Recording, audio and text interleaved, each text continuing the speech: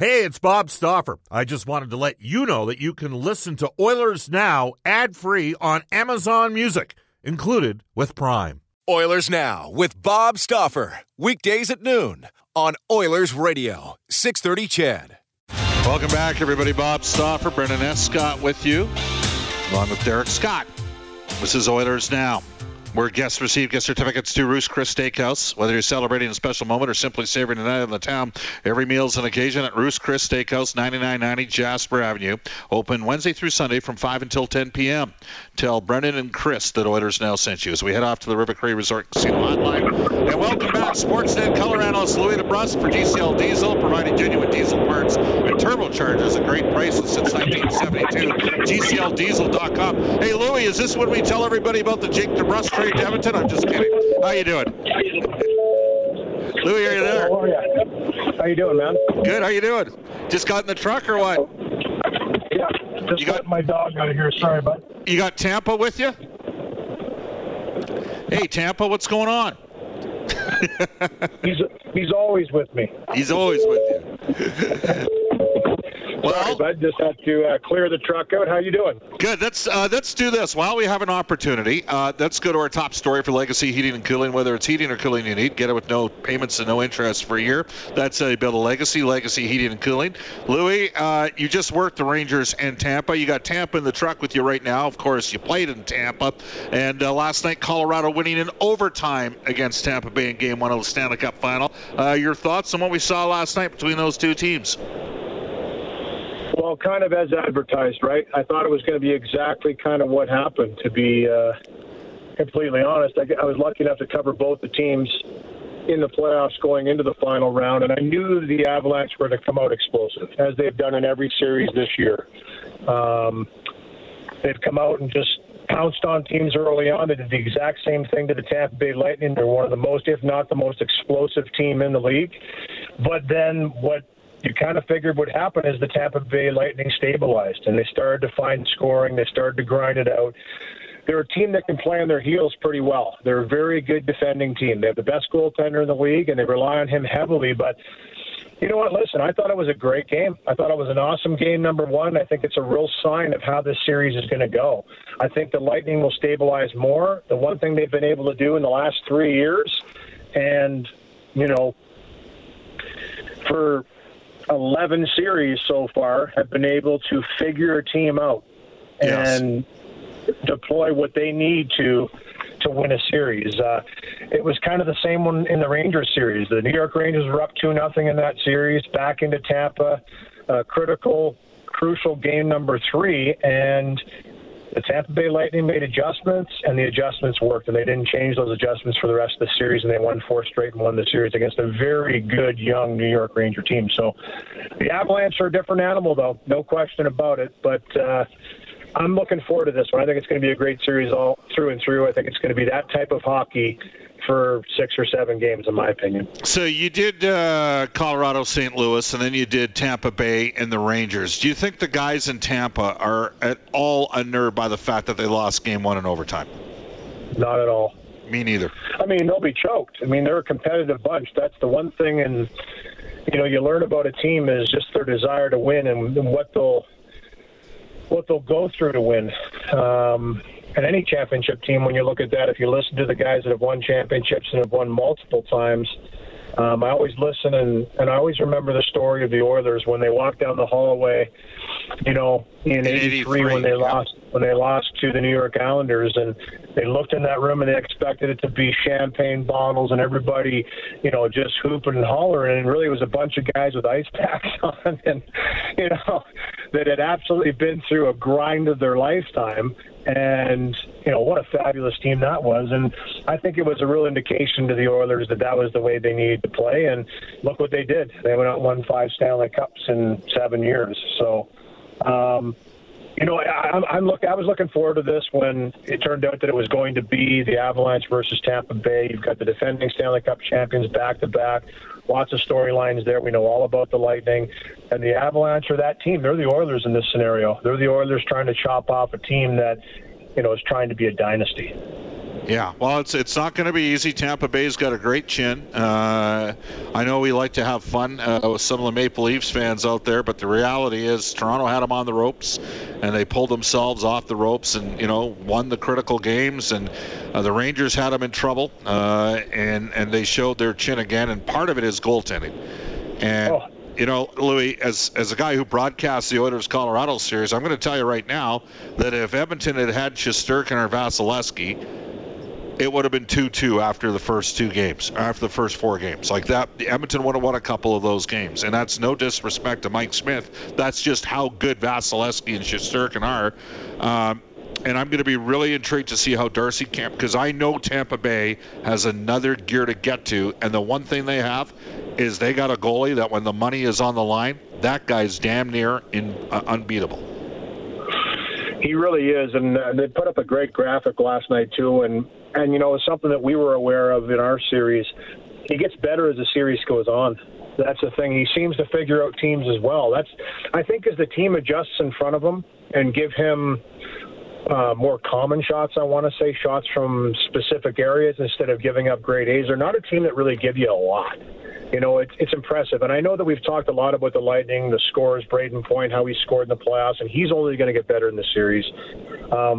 Victor Hedman, potentially, arguably the best defenseman in the game. Cal McCarr is certainly the young buck, and he's the guy that everybody loves right now with the way he plays the game, and why wouldn't you? Because he's fantastic to watch. But, they have it all. They have the superstar in Kucherov, the 60-goal scorer in Stamkos, who's had a career year this year in points. So they have so many different pieces, and they're a great team. They really are. But they do have the best goaltender in the league, and Vasilevsky gives them a chance every night. For him to give up 3 like he did in the first period, he didn't give up another one until overtime. That's kind of what he does, though. Once he settles in, once he figures things out, it's incredible how the numbers just improve throughout a series for him, and it was the same against the Rangers in the series we did. They lit him up for 6 in game 1. They lit him up for 6. And, how'd they do in the final 4? They got 3 goals. Yep. It was incredible. And if you look at games when his back's up against the wall and games where he has a chance to eliminate the opponent, he's even better. His numbers are incredible. But, I think that this is the toughest team that the Avalanche have faced. This is the toughest goaltender they faced, no question about that. And good on them for finding a way to win game 1 after, relinquishing a lead against a team that once they come back usually find a way to win. They close the door, and, beautiful pass by Nichushkin. I'll tell you, this guy is a story. He's an amazing story. First rounder to Dallas, came in, looked like he was going to be one of those big power forwards that could score, struggled immensely, went away for a while, came back, and just has redefined his game. Excellent work ethic, and I know that Jared Bednar, when we were covering the Avalanche in round 2, said that this guy, any line he puts him on, he makes the line better. That's a great compliment for a coach to give any player, and beautiful pass. He sold it. Vasilevsky had no chance on that one. All right, you brought up Nichushkin, and this gives us an opportunity to transition. The show is called Oilers Now. We had a lot of debate in the last round when Edmonton was playing Colorado, looking at Nichushkin, who did not score a goal in 91 games, including 57 in a season with the Dallas Stars, okay? We had a lot of debate on the comparables between Nichushkin, a 6'4" winger, and Jesse Puljujarvi, a 6'4" winger. What to do with Jesse Puljujarvi? This text comes in, Louis.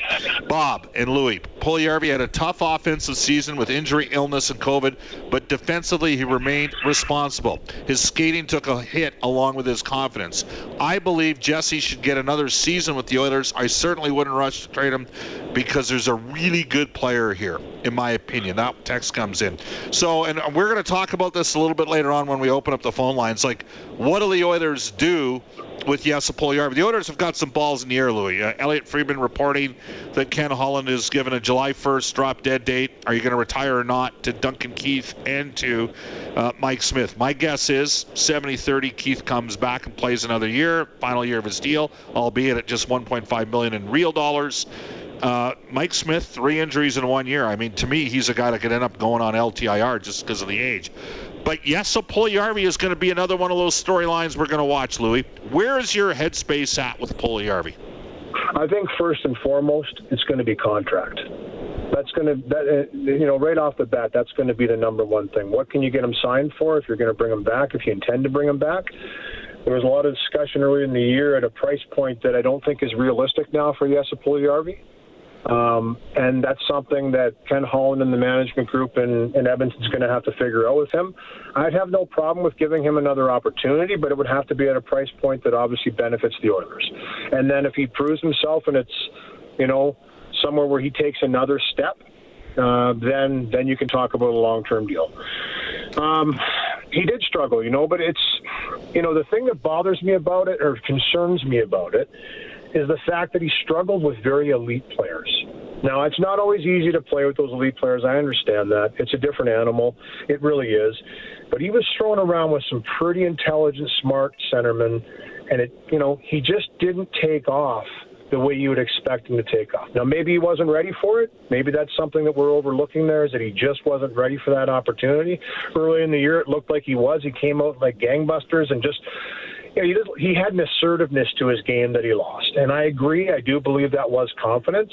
And I can tell you that does happen to players. No question about it. You lose your confidence. You lose that mojo. There's other things that could be involved there, too. Just, relationships, how he meshes with certain people, the way he thinks the game. Is he a cerebral player? Is he more of a north and south guy? For me, that would be the one thing. I think hockey IQ is certainly part of playing with any great player. You have to have that. You have to be a player that can anticipate and make sure you're in the right position at the right time, which is not easy to do. Not everybody has that skill. I'm still 50-50 on whether Jesse has that skill, to be honest with you, Bob. But I do know he's a big power forward. I agree with you in that regard. Can he be a third-line guy that is just really forceful and a dominating presence in a matchup role that's going to score you 15 goals in a breakout year, maybe score you 20 in that role? Because those are valuable players in the league right now. Those are very, very valuable players that can elevate and jump up the lineup and play in line 2 and 3 if need be with injuries and situations if a coach wants to shake things up. But you're a designated third-line guy where, you're a matchup that other teams don't like very much. And that's where I see him right now slotting in. Is he okay with that, though? Now, that's the other question. What's the perception of the player's ability in his own mind? Where does he feel he is? Because I do feel, and this is just something that I have picked up over the years here in Edmonton, that I feel he believes he's a top 6 guy. I believe that's what his mentality is, right? So when you're a really high pick like Jesse is, it's really hard to check that at the door. It's hard to say, I'm not that player anymore, or I'm never going to be that player, which, to be honest with you, Bob, I would say 80% of the top picks don't turn out to be. They usually fall into that middle 6, in the top 9, let's say. It's very difficult to maintain a top 6 role in the NHL. It truly is. You're an elite player if you're in a top 6 role consistently on a regular basis year after year after year. It's very difficult. You have to be an elite player. He showed signs of it. I'll agree with that. He showed little spurts where he was excellent there, and he was, unbelievable on the forecheck. He was disrupting. He was physical. He created a ton of turnovers. He got away from that. And the fact that he started to get off balance again was a concern for me, because that was the thing that plagued him early in his career. He had a little trouble playing at that speed for a long period of time. He had a little bit of trouble staying balanced in situations. Seemed like he was getting handcuffed with the puck a lot of times because he was too spread out, maybe too straight-legged. Little things like that started to creep back into it. I thought he kind of dealt with it, and that's something he's going to have to adjust to and get better at again, because when he does, there's a player there, no question about it. There's a player there. I still think, though, that we're wondering what type of a player he is going to be on a consistent basis. And one more year, though, I'd have no problem with it, even a 2-year deal, as long as the price point is correct. All right, and so here's where I part of me is I can't believe we're still having this conversation on this guy, and I'll tell you why, Louis. Well, the first time we went to Seattle this year, so to start the year, in the Oilers' first 22 games, Jesse Puljujarvi had 7 goals, 18 points. He was +8.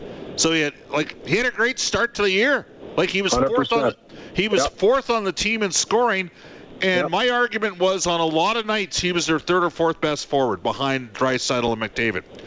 And so for him to get 6 goals in the final 51 games of the season, I mean, I didn't see this coming. I thought he was tracking and trending the right way. So I'm kind of down the middle. Like, I would be completely comfortable. I agree. I'd be I'm in the middle too, Bob, and I think that's kind of maybe we're expecting too much too soon from Yessa. You know, that's kind of what I think we did certainly in the first kick at the can in the NHL for him. He came in young. He still hadn't filled out, hadn't found his strength in his body.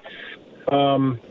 Listen, players struggle. I had a kid that struggled too. I understand it. I understand you can lose your confidence. You can get into a bad stretch. That doesn't mean you're not a great hockey player and can't turn out to be an excellent hockey player. You just have to figure it out. And, you know, I think Yessa has figured that out before. He went away. He came back better.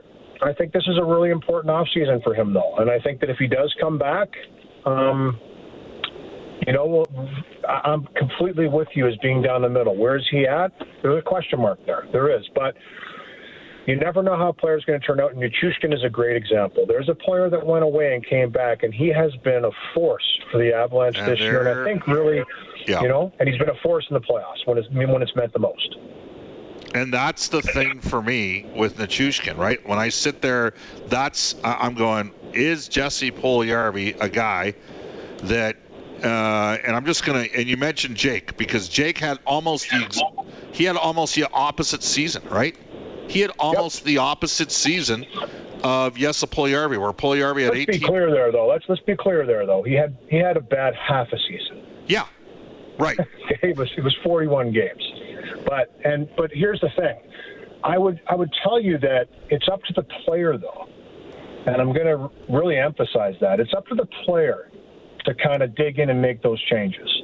And I mean that in Nichushkin's case as well. Like when I look at Nichushkin, and from what I've heard from him, from what I've heard coaches say about him, this guy came in and I think Yessa did too at the start of the year. I agree with you. The Yessa we saw at the start of the year now, and like I said, that's a very hard thing to do consistently for 82 games. You're never going to do it.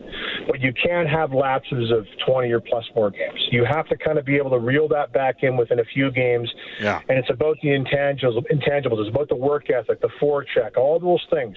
Sometimes when things aren't going your way, especially for players that are used to being top players in offensive, which all three players we're talking about are, then the frustration creeps in. You start to lose your confidence, and you start to get away from the things that made you successful in the first place at times.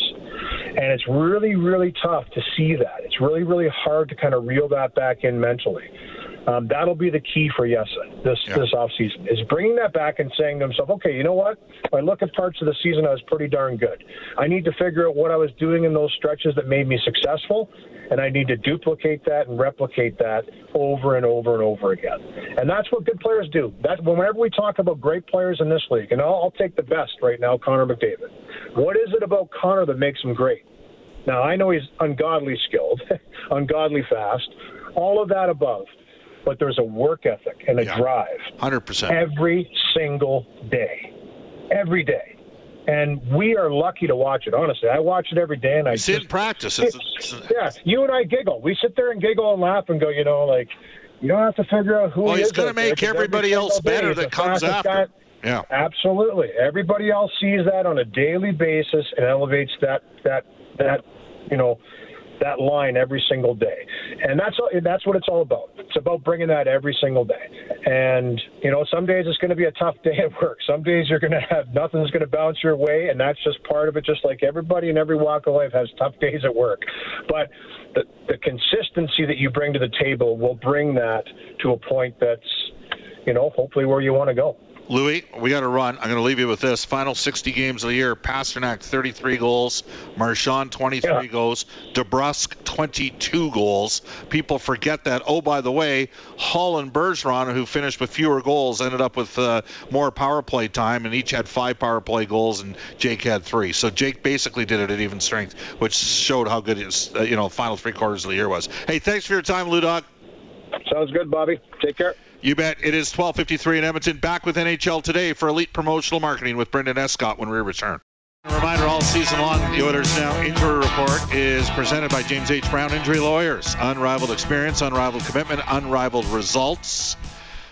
Trent Brown and the gang at James H. Brown, they'll be at the Elks Encounter coming up Saturday night. Brendan Escott's going to have the pre and post of those broadcasts, and Brendan Escott's going to join us right now for NHL Today, which is presented daily on Oilers Now by Elite Promotional Marketing, your local branded merchandising specialist. Head to elitepromomarketing.com. First of all, Brendan, what time is the pregame show for the Elks Encounter Saturday? 5:30 Saturday evening, 7 o'clock game time.